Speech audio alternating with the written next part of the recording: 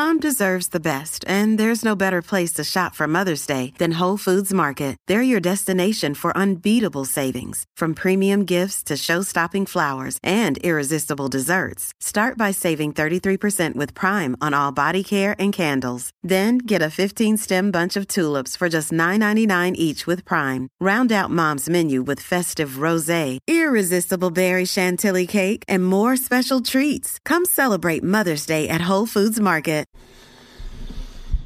Howdy there. This is Benjamin Boyce, and welcome to the Voice of Reason podcast. Today's guest is Scott Nugent, who's a trans man and a Spitfire or a Firebrand, whichever is the better one of those two. He tells me about his trans journey and his ethical quandary right now, watching certain strains of the medical industry, the psychological industry, and the media industry push young people, specifically children, down lifelong medicalization in order to affirm their gender identity. This is a pull, no punches conversation, and I know a number of you are going to get a kick out of Scott. So here he is. What is kind of your transition story rooted in? When I was younger, I had one sister. I had a father that was a very masculine father. He played professional baseball, then he raced motorcycles, and so for me, I always wanted to go down that road. But I had a very loving and open father. So growing up, I raced motocross and desert, played sports year round. I would say things like, to my uncle one time, I remember I said, I want to be a boy for Christmas. And he just looked at me and said, well, you can't do that. And I just kind of went, well, that sucks, and just kind of moved on with it. But as I grew up, I came into more of my femininity. My other side of my family, my mother is very feminine. I call her, the original misgendered woman. Everybody always thought she was a drag queen growing up because she was just so feminine. So I kind of delved into that side a little bit, and it worked for me. I was able to do what I call get into drag very well. And I think if you saw pictures of me in business and stuff, I made sure that I fit in and I didn't look on the outside, but there was always a discomfort. But for me, it wasn't tearing at my soul like it was for some. And how did that discomfort grow into something that you wanted to deal with head on? Well,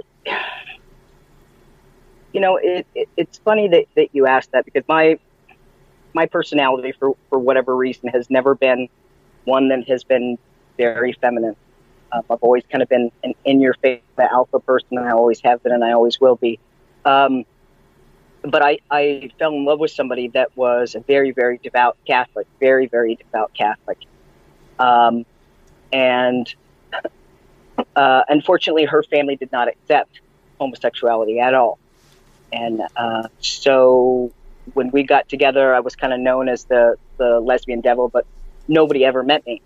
They never saw pictures of me. So I kind of was going through that process when Jenner was transitioning, and I just said, you know what?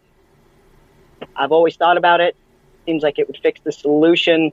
It seems like a Disney fairy tale. Well, why don't we give it a shot? So, And so you then pursued transition to fit in socially, or to bring your, I guess, who you were into a more socially acceptable outside performance, specifically for that family, but for the world in general. I think that was the icing on the cake. It definitely was not the whole reason why I did this.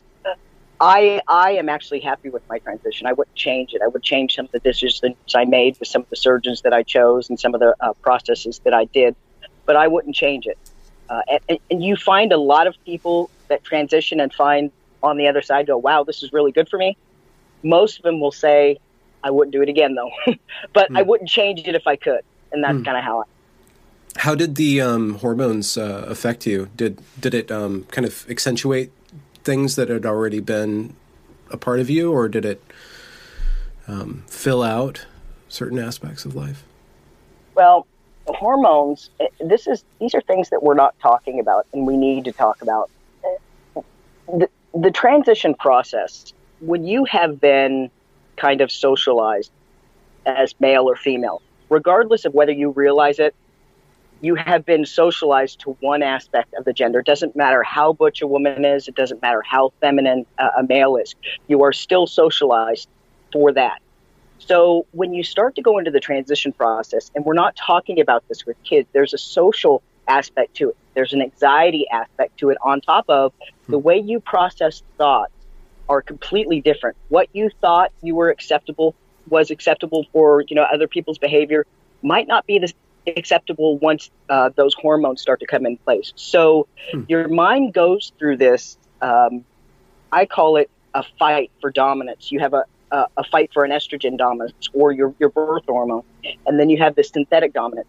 And they go at it for several months. And so it takes a while for you to get that balance, get that structure.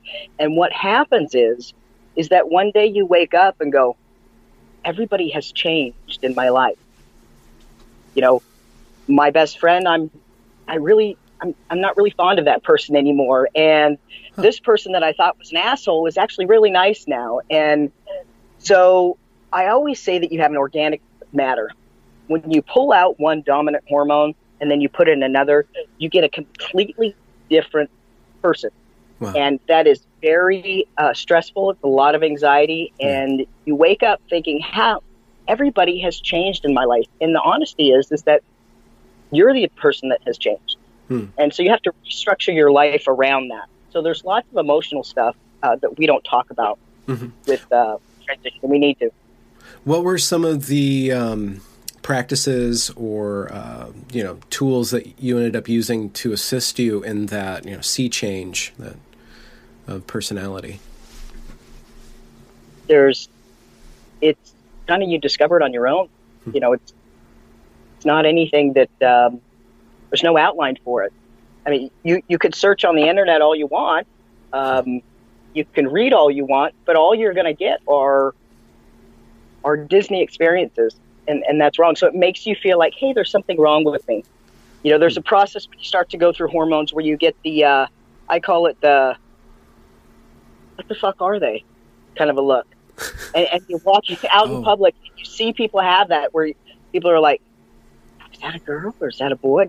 And people are trying to pick their pronouns because whether we realize it or not, we are structured from very little to call males by male pronouns, females by female pronouns. When you have the what the fuck are you kind of stage, it's very anxiety ridden for the person that's dealing with it and for everybody else that's dealing with it too. And we don't talk about those things. Yeah. What are some of the realizations that you had about the expectations of being a woman that, I guess, the positives and negatives that you don't miss and that you might have found useful? That's funny. There's a story probably a couple of years ago. My daughter just thinks this is hilarious. We were out to lunch one time, and I had fully transitioned by that time, and so there was no mistaking that I looked male. And as a female, one of the things that I learned very easily, and I actually have this in male too, is I'm a huge flirt. I'm a huge flirt with males, females. I don't really care. I'm just a flirt. And it was acceptable to flirt with males as a female, especially, when I was out and about. So we were at lunch and I had completely transitioned and my daughter needed something. And I stopped the server. I said, excuse me, sweetie, can you get this, something for my daughter? And he looked at me and I gave him a wink. I went, thanks a lot. And he walked away like, fucking asshole. And I thought to myself, my daughter looked across the table and goes, you don't look like a woman anymore, right? And I went, fuck. So there's lots of stuff like that happen. It's funny, but the way you society is very, very different. And before I transitioned, I was a powerhouse business saleswoman. I mean, when I walked in the room, people are like, who the fuck is that? Okay. I had the confidence of a lion. When I spoke, people listened. And I found myself going through the transition process that in the middle of it, it was like I didn't want to leave my house. I didn't want to talk. I had lost that charisma that I once had. I found myself questioning things. and because I was trying to figure out who I was. And that happens in puberty, right? Where as kids, we kind of go, okay, wait a second. What in the fuck's going on? I used to present this way, and then all of a sudden I'm feeling different this way, and I'm trying to find my footing. I'm trying to find everything. And I went from a powerhouse to just a mouse in a matter of probably about 9 months. And it took me a couple of years to come out and find my footing again. These are also things that we're not talking about. What age were you when you began the transition? 42. Oh, okay. And what are your thoughts, or what are your kind of generally your views about transition happening younger and younger? I think it's criminal. I really do. I think we are on the forefront of seeing something that people will read in history and go, how in the fuck did that happen? I think there's going to be people that are going to be thrown in jail soon.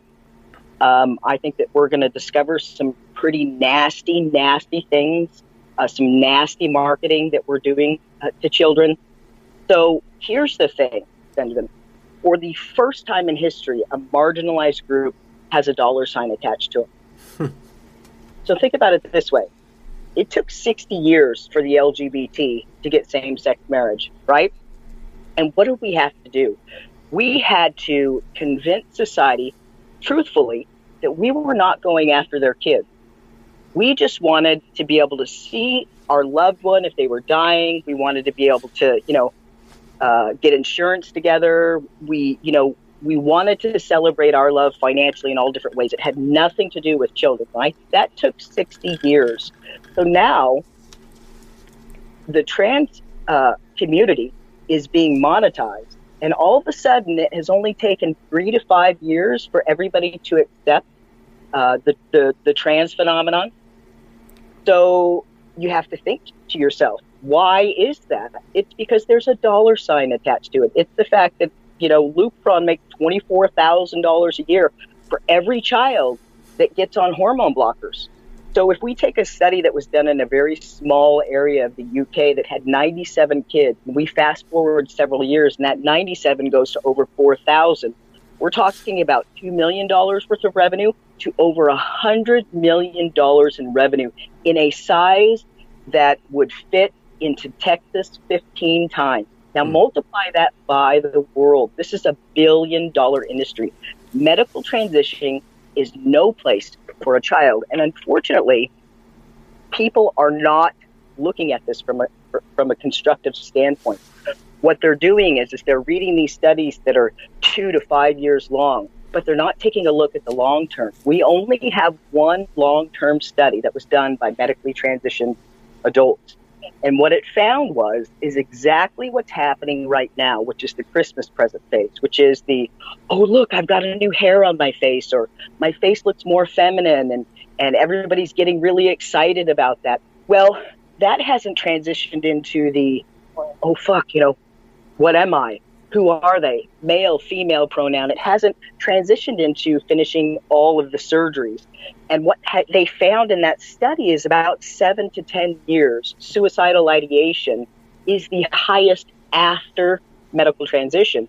And the reason why is because nobody knows what happens from 0 to 7 years. And at 7 years, you can usually talk to anybody that has medically transitioned, and they will say, holy fuck, that was a lot harder than what I thought. And I don't know if I would do it again. And those are adults that they did that study on, that contemplated that made decisions when their brains were fully matured. A lot of them decided it was the wrong thing to do. It was the wrong thing to do. And detransitions. The ones that didn't, they get to a point where they go, okay, I'm either going to have peace or I'm going to fucking kill myself. And unfortunately, we're not there with kids yet. Okay. And that 7 years to 10 years is coming. And we're going to have a suicide epidemic that this world has never seen. And the people that are pushing medical transition, like the Susie Greens, the Mermaids, the Luprons, the Dr. Cranes, all these people that are monetizing things, it has nothing to do with love. It has to do with they have a dollar sign on their head. And that is a really sad place to be in society, because if we get to the point where we throw kids under the bus for money, we might as well just, come out of our houses and live with animals. One of the ways in which this conversation is fraught or is difficult is because we are dealing with a marginalized group, and that marginalization is used to shut down conversation.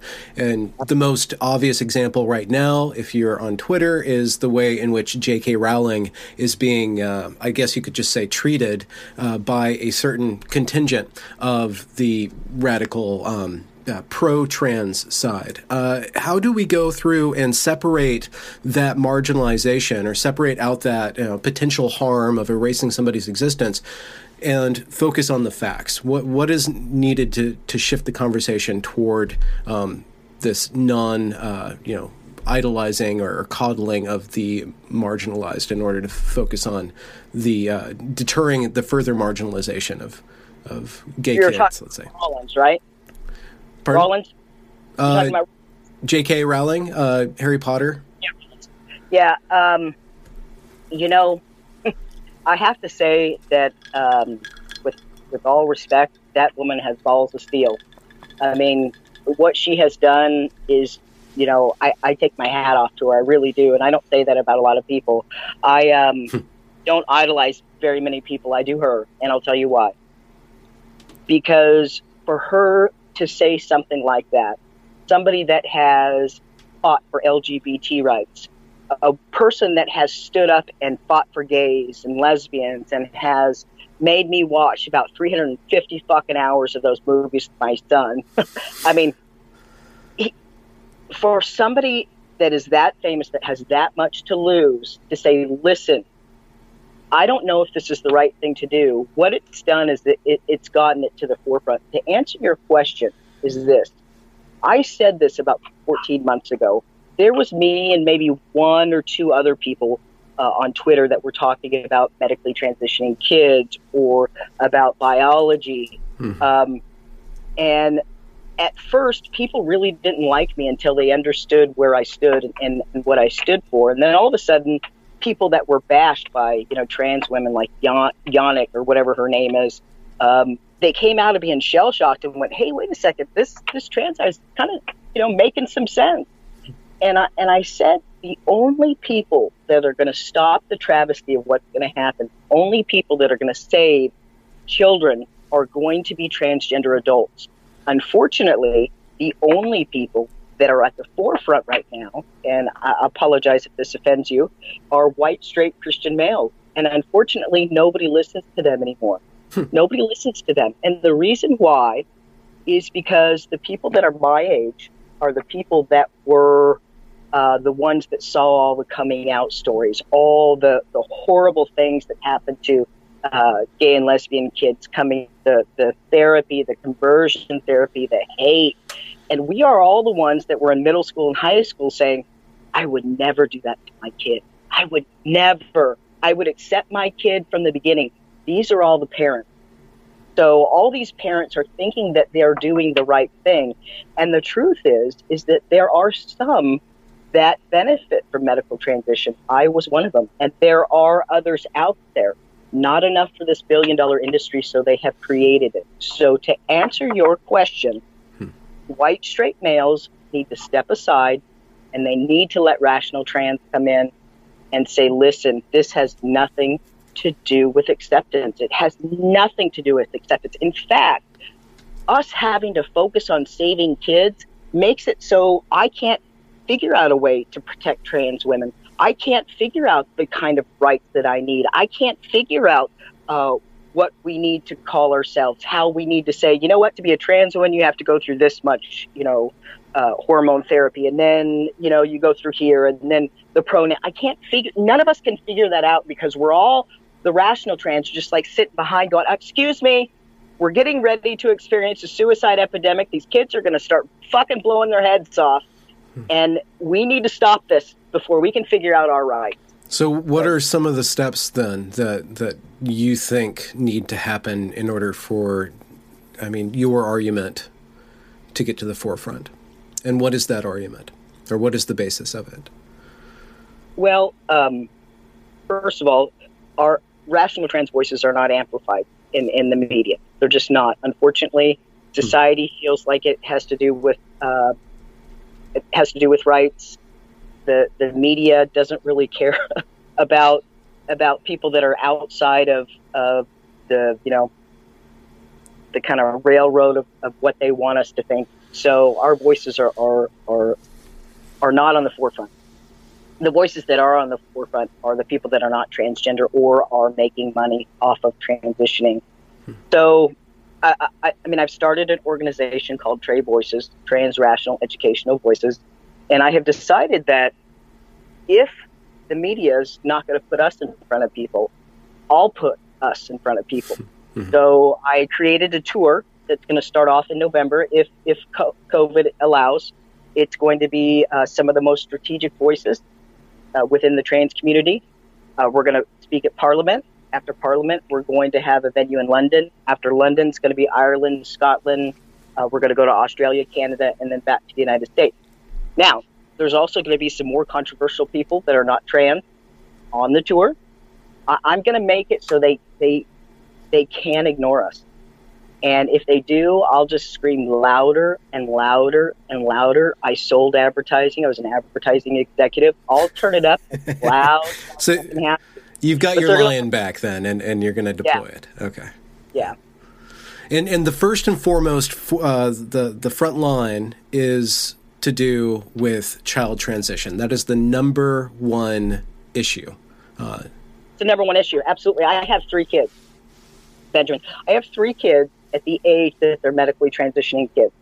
And the thing that scares the hell out of me is if that one of my kids told me that they were transgender, I would have been the first person in line at the Dr. Crane's office. I would have been arguing with their other mother about how she was so transphobic and just a horrible fucking person. Okay. I would be the person that I'm looking at right now and going, snap out of it. Okay. So I understand where people are coming from with that, but we have got to save kids.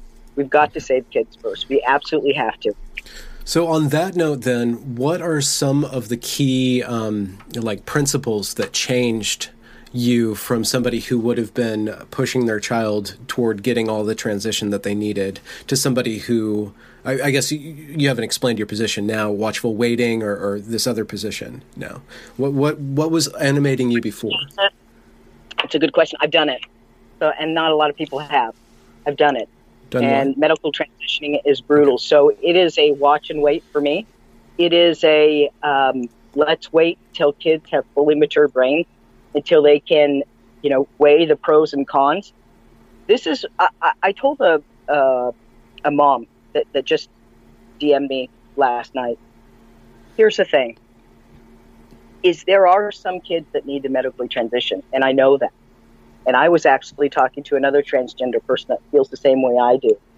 And unfortunately, there are a very, very, very, very few that would benefit from medical transitioning as a child. But there is no diagnosis, there's no test, there's no scientific, doing a pick of blood and, figuring out blood sugar and saying, you need to be on this medicine. It is an I think, I want, I feel. Yeah. Until that changes, the only people that should be making those decisions are adults about their own lives. And we need to have a structure, a guideline of pros and cons of medical transitioning. Okay. When people are old enough to decide that this is something that I want to do, A, B, they have information that is not a Disney version so that we don't have so many people detransitioning, then I'm all for it. Mm. And I told that mom that. I said that your child might need to medically transition. Might need to medically transition at 23 or 25 or 22, whenever that person's brain is fully matured. And I would tell your child, like I would tell my child, that if you are the person that will benefit from medical transition, I will be the biggest cheerleader. I will design uniforms for everybody in the family. You're going to get your, first shot of testosterone. I'll have a pile of people, cheering you on, but do the work first before doing that. And the work is to grow up, to read, to analyze. We need to have organizations. We need to have We need to have therapists that walk these kids. This is what happens when you do this. These are the options that you take. This is, what you have to look forward to. Just like you look forward to get your driver's license at 16, you can look forward to medically transitioning at 22, 25, 18, whatever it's decided. But this is something that is a decision when you're able to make that decision with a fully developed brain. Does that make sense? Yeah, yeah. So what are some of the other things that people need to understand looking at this dialogue from the outside? Just the passerbys watching Twitter fights and stuff like that. I think the number one thing is that there needs to be some healthy skepticism coming in. People need to be held accountable. People need to know that Lupron, the hormone blocker, and they say that, we're not using that in the NHS. We're not using that in the UK. Well, dumbass, Advil, and then you can have an off-brand of Advil. It's the same fucking thing. Okay. Lupron was deemed a criminal enterprise by the U.S. government in 2001 for false advertising, bribery, suppression of side. Exactly what they're doing right now. Okay. And they had to pay $874 million for doing exactly what they're doing right now. And they're the ones saying it's safe. It's safe to use hormone blockers. We can jump over the fact that you have mental development. You have your bone structure, comes together in strength. You have osteoporosis at 24 is not a big deal. Nobody knows what's going to happen with these kids, unfortunately. We don't know. What we do know is that long-term synthetic use or long-term use of synthetic hormones causes problems in a lot of people. Not a lot. But look at these 30 years on synthetic hormones, these trans women that are in wheelchairs, the stroke victims, the suicide, all these kind of things. We're not talking about that. Trans health is experimental, and get sick and you'll figure out real quick how experimental it is. Nobody knows, because up until now, medical transition was a very, very, very, very rare thing. So we don't know what these kids are in for. What we do know is their life expectancy goes down by at least 10 to 15 years. What parent can decide that for somebody? Mm-hmm. Would you be able to decide for your kid that, 10, 15 years, we'll cut that off. We'll cut that off for an experimental procedure that we have no idea how it's going to affect you. But you know what? Fuck it. Let's do it, because I don't want to go against the LGBT. Sorry. I'm going against the LGBT. Why do you think that has been? How in the world did we come to this juncture where it seems like you're saying that the medical industry is motivated, but it seems like they've used some aspects of LGBT rights to kind of get their way? Is it a kind of a cloak and dagger thing, or is it just like a confluence of intentions that are just working in this way? I think it's a culmination of a whole bunch of stuff. I think it's just the time period. I think it is a cloak and dagger stuff. I think that PR people are brilliant. Susie Green of Mermaids should be paid about $1 billion for her marketing schemes. The way that she has placed, this kind of stuff, the way that she's placed this information in young children's hands, very moldable, placing herself right in front of the LGBT. And unfortunately, and I'm going to piss a lot of people off, which is, something I do a lot, the LGBT is not an organization that I think holds anything to me. I mean, I was talking to my ex the other day, and if somebody told me that, hey, the LGBT, they're going to have a new flag for people that like to fuck dogs in public, I'd be like, sounds about right. Sounds about right. We have stepped over issues being gay and lesbians. We have stepped over the line. We do not have leaders that say, wait a second. Fetishes are not part of sexuality. Sexuality is men. Homosexuality is men that are attracted to men, women that are attracted to women, and bisexual people. These are things that we need to move forward. These are things that we need to protect. We do not need to protect flags for people that like to fuck dogs in public. I mean, unfortunately, that's what's happening with the LGBT. And there's nobody that's saying anything. Yeah. Because people that say stuff are getting railroaded, like Rollin. Okay. Yeah. Why do you think that the the LGBT, as you call it, has proceeded down this path? Why is there no checks and balances? Anybody? Pardon me? Nobody wants to offend anybody. Okay. And what is where did that come from? What is that about? Because where are the people in the LGBT that are standing up saying, excuse me, gay pride, it's not about gender. Gay pride's about sexuality. Transgender issues have nothing to do with sexuality. They need to be separated like they did, with the LGBT. We need to hold people accountable. We need to protect children first, because if we don't, we are no society. We need to make sure that, what we're putting forward there is basically that if gay and lesbian kids are, if there are gay and lesbian kids growing up, that they know that they're going to have a loving community once they grow up. But until then, we're going to leave them alone. That's what the trans community needs to do. They need to know that there's going to be a community when they grow up. But other than that, we need to take our hands off of kids, because kids are too vulnerable. What have you been interacting with the younger folk, and what are some of the things that you tend to say or that you think that they need to hear about this? I don't talk to children under 18. It's not my place to talk to children under 18.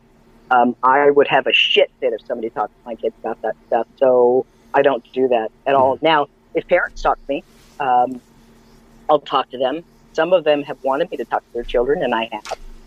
I have a way with talking to kids to redirect them with love. And if their parents are okay with that, I talk to them beforehand and tell them what I'm going to say and make sure that they're okay with that. But I have no right to talk to anybody else's kid. Just like Susie Green has no right to talk to anybody else's kid. She needs to get the fuck away from kids. Well, okay, let me rephrase that. If a kid ended up watching this because they're questioning these topics, what are some of the things that you would want them to know? If somebody in their teenage years. That's what I would want to know. With all the negativity that's coming out of my mouth to the trans community, about the trans community, I want them to understand that I am trans and that there is a light at the end of the tunnel. And medical transition has helped me, and it does help some people. But you're a kid right now. Be a kid. Just like when I went to my dad at 15 and told him that I was a lesbian, he said to me, well, that's great. You're 14. Who are you having sex with? And I went, nobody. He said, okay, so you're a kid right now. So I go, okay. And he's like, don't put yourself on a cliff and jump off without being able to climb back up. So I did. A couple of years later, I came back and went, hey, Dad, I'm bisexual. My dad went, great, you got a better chance of a date on Saturday night. Although I don't know why anybody would be attracted to men. They're fucking horrible. So, it was just keeping it light. And then again, he came back to me and said, who are you having sex with? And I went, nobody. He went, again, we're talking about the cliff. And so that allowed me to figure out who I was. So childhood is figuring out who you are. Childhood is figuring out and thinking that one year that you need to medically transition, and the next year you need to do something else. The next year you need to do something else. Childhood is not the place where you jump off a cliff. It's not. And it needs to be a loving place. If you grow up and you decide you need to medically transition, then I want to give you all the information for you to make a choice about medically transitioning that is the right choice for you. It's not your parents. It's not your parents' choice. It's not society's choice. It is yours and yours alone to make, without anybody pushing anything on you. That's what I would tell them. And what are some of the things that you would say to people who have begun the process of transition that are experiencing those that sea change that you were talking about? I kind of already asked you that, but what are some of the ways in which you reconfigured yourself and kept hope during like some difficult periods? I got so sick for 17 months after my phalloplasty that I really wasn't able to do anything but think. There was just a lot of thought that came into it, and it took me a long time to come to the point where it was something I could say that, you know what, I did this and this was the right thing for me to do. I cannot be hiding behind an illusion anymore, a delusion. And unfortunately, we do that as transgender people. We all do. From the beginning, we want to convince people that I was born in the wrong body. I was supposed to be male or I was supposed to be female, because it soothes us, because it makes it not about our decision. So we go through that process. Once that process, is over and you come to a point, and I think it's one of the reasons why the suicide is so high, is we just get forced to deal with biological reality, and so it takes a long time to think through that process. If we allow kids to keep being delusional, young people that are starting to medically transition, that it's okay to it's okay to be delusional. It's okay to think that biology is incorrect. I know it feels really good, all those charts that Susie Green does, on mermaids. I know that feels really good, but it's not logic. Let's express and open up the fact that this is reality. And the reality is that being trans means that you're not male, you're not female. You change a birth hormone, and you modify it with a synthetic hormone. You are no longer male or female. And you know what? That's really cool, Benjamin. It's really, really cool. I've seen life as a female, and I've seen life as a male. And that is the coolest. It's a really cool experience. Why can't that be enough? Why do we have to create a delusion that's going to come back and just punch you right in the face? Because it does. Yeah. It punches people right in the face. That is one thing that I've found positive about speaking with trans people, is that they get to have a different perspective on things that most of us kind of either fight against or take for granted, but are kind of locked inside of. And so in that spirit, what are some of the advice that you can give as being a man, having been a woman? Like, what are some of the tips and tricks to being a good guy? Go there, do we?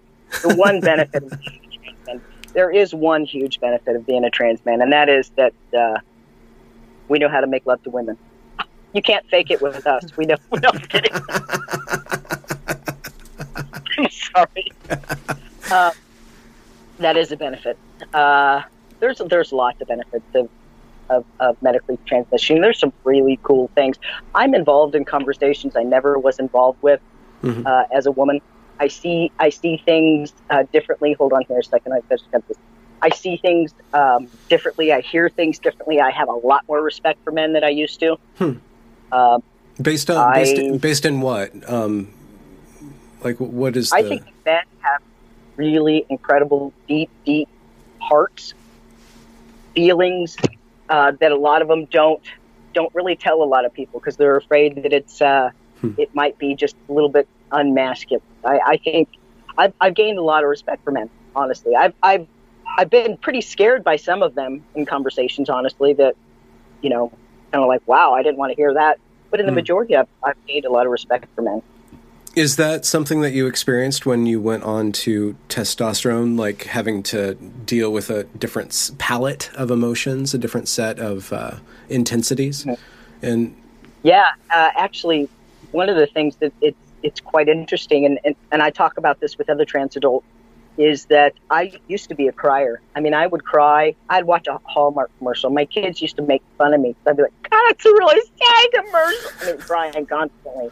And now it's like, I need to cry. I really need to cry. I really need to figure out a way to let that energy out. And I can't do it. So there's lots of things that change. Yeah. Do you end up sinking that energy into something outside of you, I guess, like a physical activity or building something, or just getting mad at a TV remote and throwing it across the room? Is there... Yeah, I find that my fuse is a lot more extended, but once that fuse is there, it's just like, I actually talked about the TV. I just broke the TV probably about 2 months ago because I got so fucking pissed off. But yeah, the fuse is extended, but once it gets there, I get a little bit more. So your organization, could you pronounce the name again? Trav, and you guys are going Trey Voices.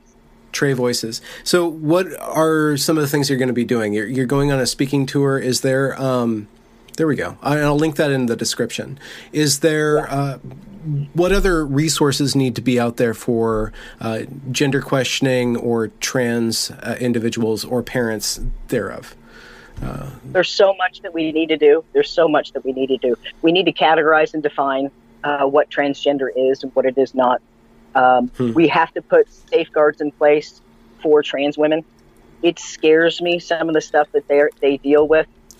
But then again, I can't until women are safe, until kids are safe. We can't do anything until those two people are safe. So there's lots of stuff that we have to do.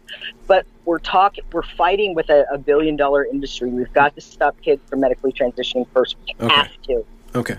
So the priorities, this is really interesting kind of moral matrix that you're showing, is that you want to protect kids and then women and then the trans adults.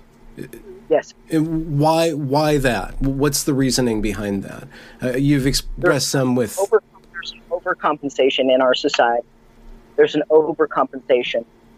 Society is thrown to the wolves before a marginalized group is. And society is thrown to the wolves at a huge, unbalanced level. It has tipped. It used to be that society didn't care about marginalized people, and they walked all over them, gays and lesbians, everybody. They didn't care. It was the white straight males that everybody protected. Now it is the opposite, and it has gone too far. So we are overcompensated. Marginalized groups are overcompensated now. Mm-hmm. And why is it important, or what's your view on the importance of protecting women, and in what way do women think need to be protected in relationship to women's rights and trans rights? What are the key issues there from your perspective? Well, I think I understand what you're asking. Here's what I believe needs to happen with women. I think that trans women need to get the fuck out of women's sports. I don't think it's fair. I think that people that have transitioned know that it's not fair. It doesn't matter how long somebody's on estrogen. You're not going to get rid of the organ growth that happens with males. You're not going to get rid of the lung capacity, the muscle mass, everything. It doesn't matter how long a man's on testosterone. They're not going to lose all the benefits physically. They're not. So they need to get out of sport, number one. Number two, women's positions need to be for women. We need to protect women first. And then once that happens, we can start protecting the trans. And unfortunately, women are getting thrown under the bus, and it seems to be okay with everybody and their uncle, and it's just not. So what are some of the things on your plate right now then? You guys are getting up this coalition going. What are some of the steps you guys are making or working on? What we're doing right now is I'm talking to some lords to speak in Parliament. I'm putting together a line of speakers. I'm working on some pretty controversial speakers that will join us.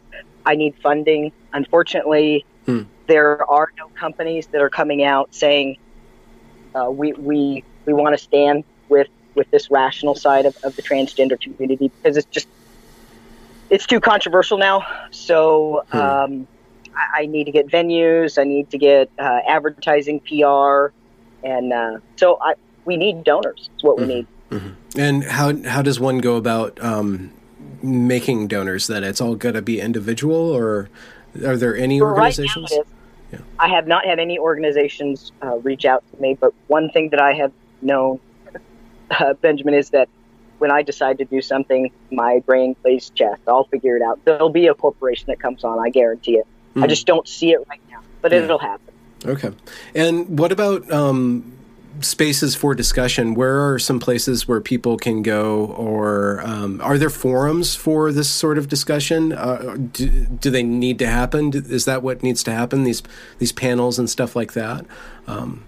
Yeah, there's organizations like called Our Duty that's in the UK that speaks about medically transitioning kids. You've got organizations like, Fourth Wave Now, which is a feminist organization that talks about women's rights, that these are pretty rational people. They're not hateful. There are some, but not very many. Most of them want to find common ground. And that's what I think people need to understand, is that the transphobia that everybody's talking about, I haven't seen it. I don't know where it is. If somebody wants to point it out to me, let me know. Most people are accepting. They, even if they don't quite understand it, and for all intent and purposes, I don't either. So I get that. Most people are like, you know what, you do what you do. You do what you do. Just don't hurt anybody else in the process. And we need to get people, society needs to know that most people are like, you know what, do what you do. Just don't hurt anybody else in the process. Mm-hmm. So. I like what you said about not throwing society under the bus in a way. And that is a very salient conversation to have. If we do need to upgrade society's morality or its ethics, then there's a way to do that that's rational and that includes more and more people into the conversation. It seems that parts of this conversation, whether it's motivated reasoning from companies or from individuals, are shutting down our ability to actually, kind of have an open discussion about this. And they bring out the weapons really early to kind of stop the discussion or just get their way.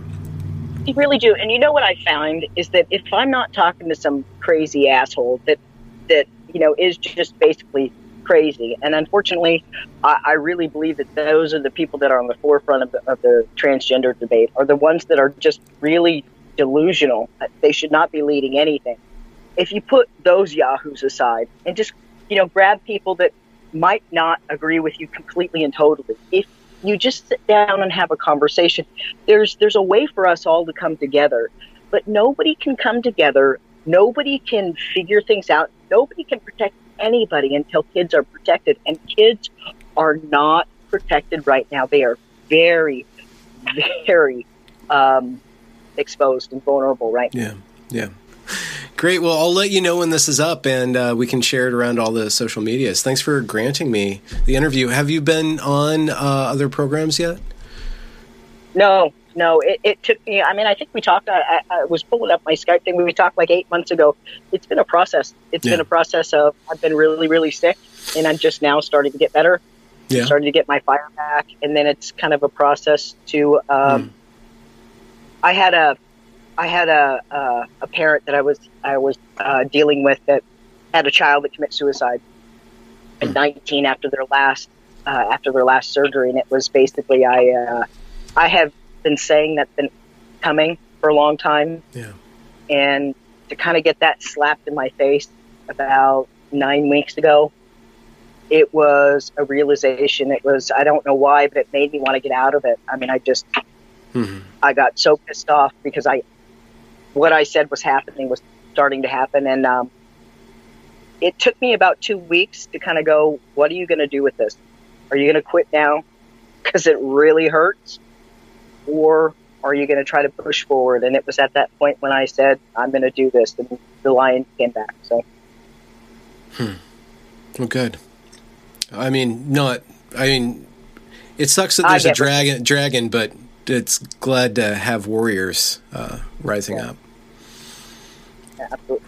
I appreciate it very much. Thank you for having me on. Yeah, absolutely, Scott. And I told you 8 months ago you'd be the first one, and you are. Well, here we are. Yep. Let's throw it down. May this be the first of many. All right. Sounds good. All right, Scott. Enjoy karate. Bye. Ciao. Bye. Congratulations for reaching the end of the podcast. If you enjoyed this product, consider donating to this channel via paypal.me/Benjamin Boyce or joining me on Patreon. Also follow me on Twitter at Benjamin A. Boyce. Have a good night.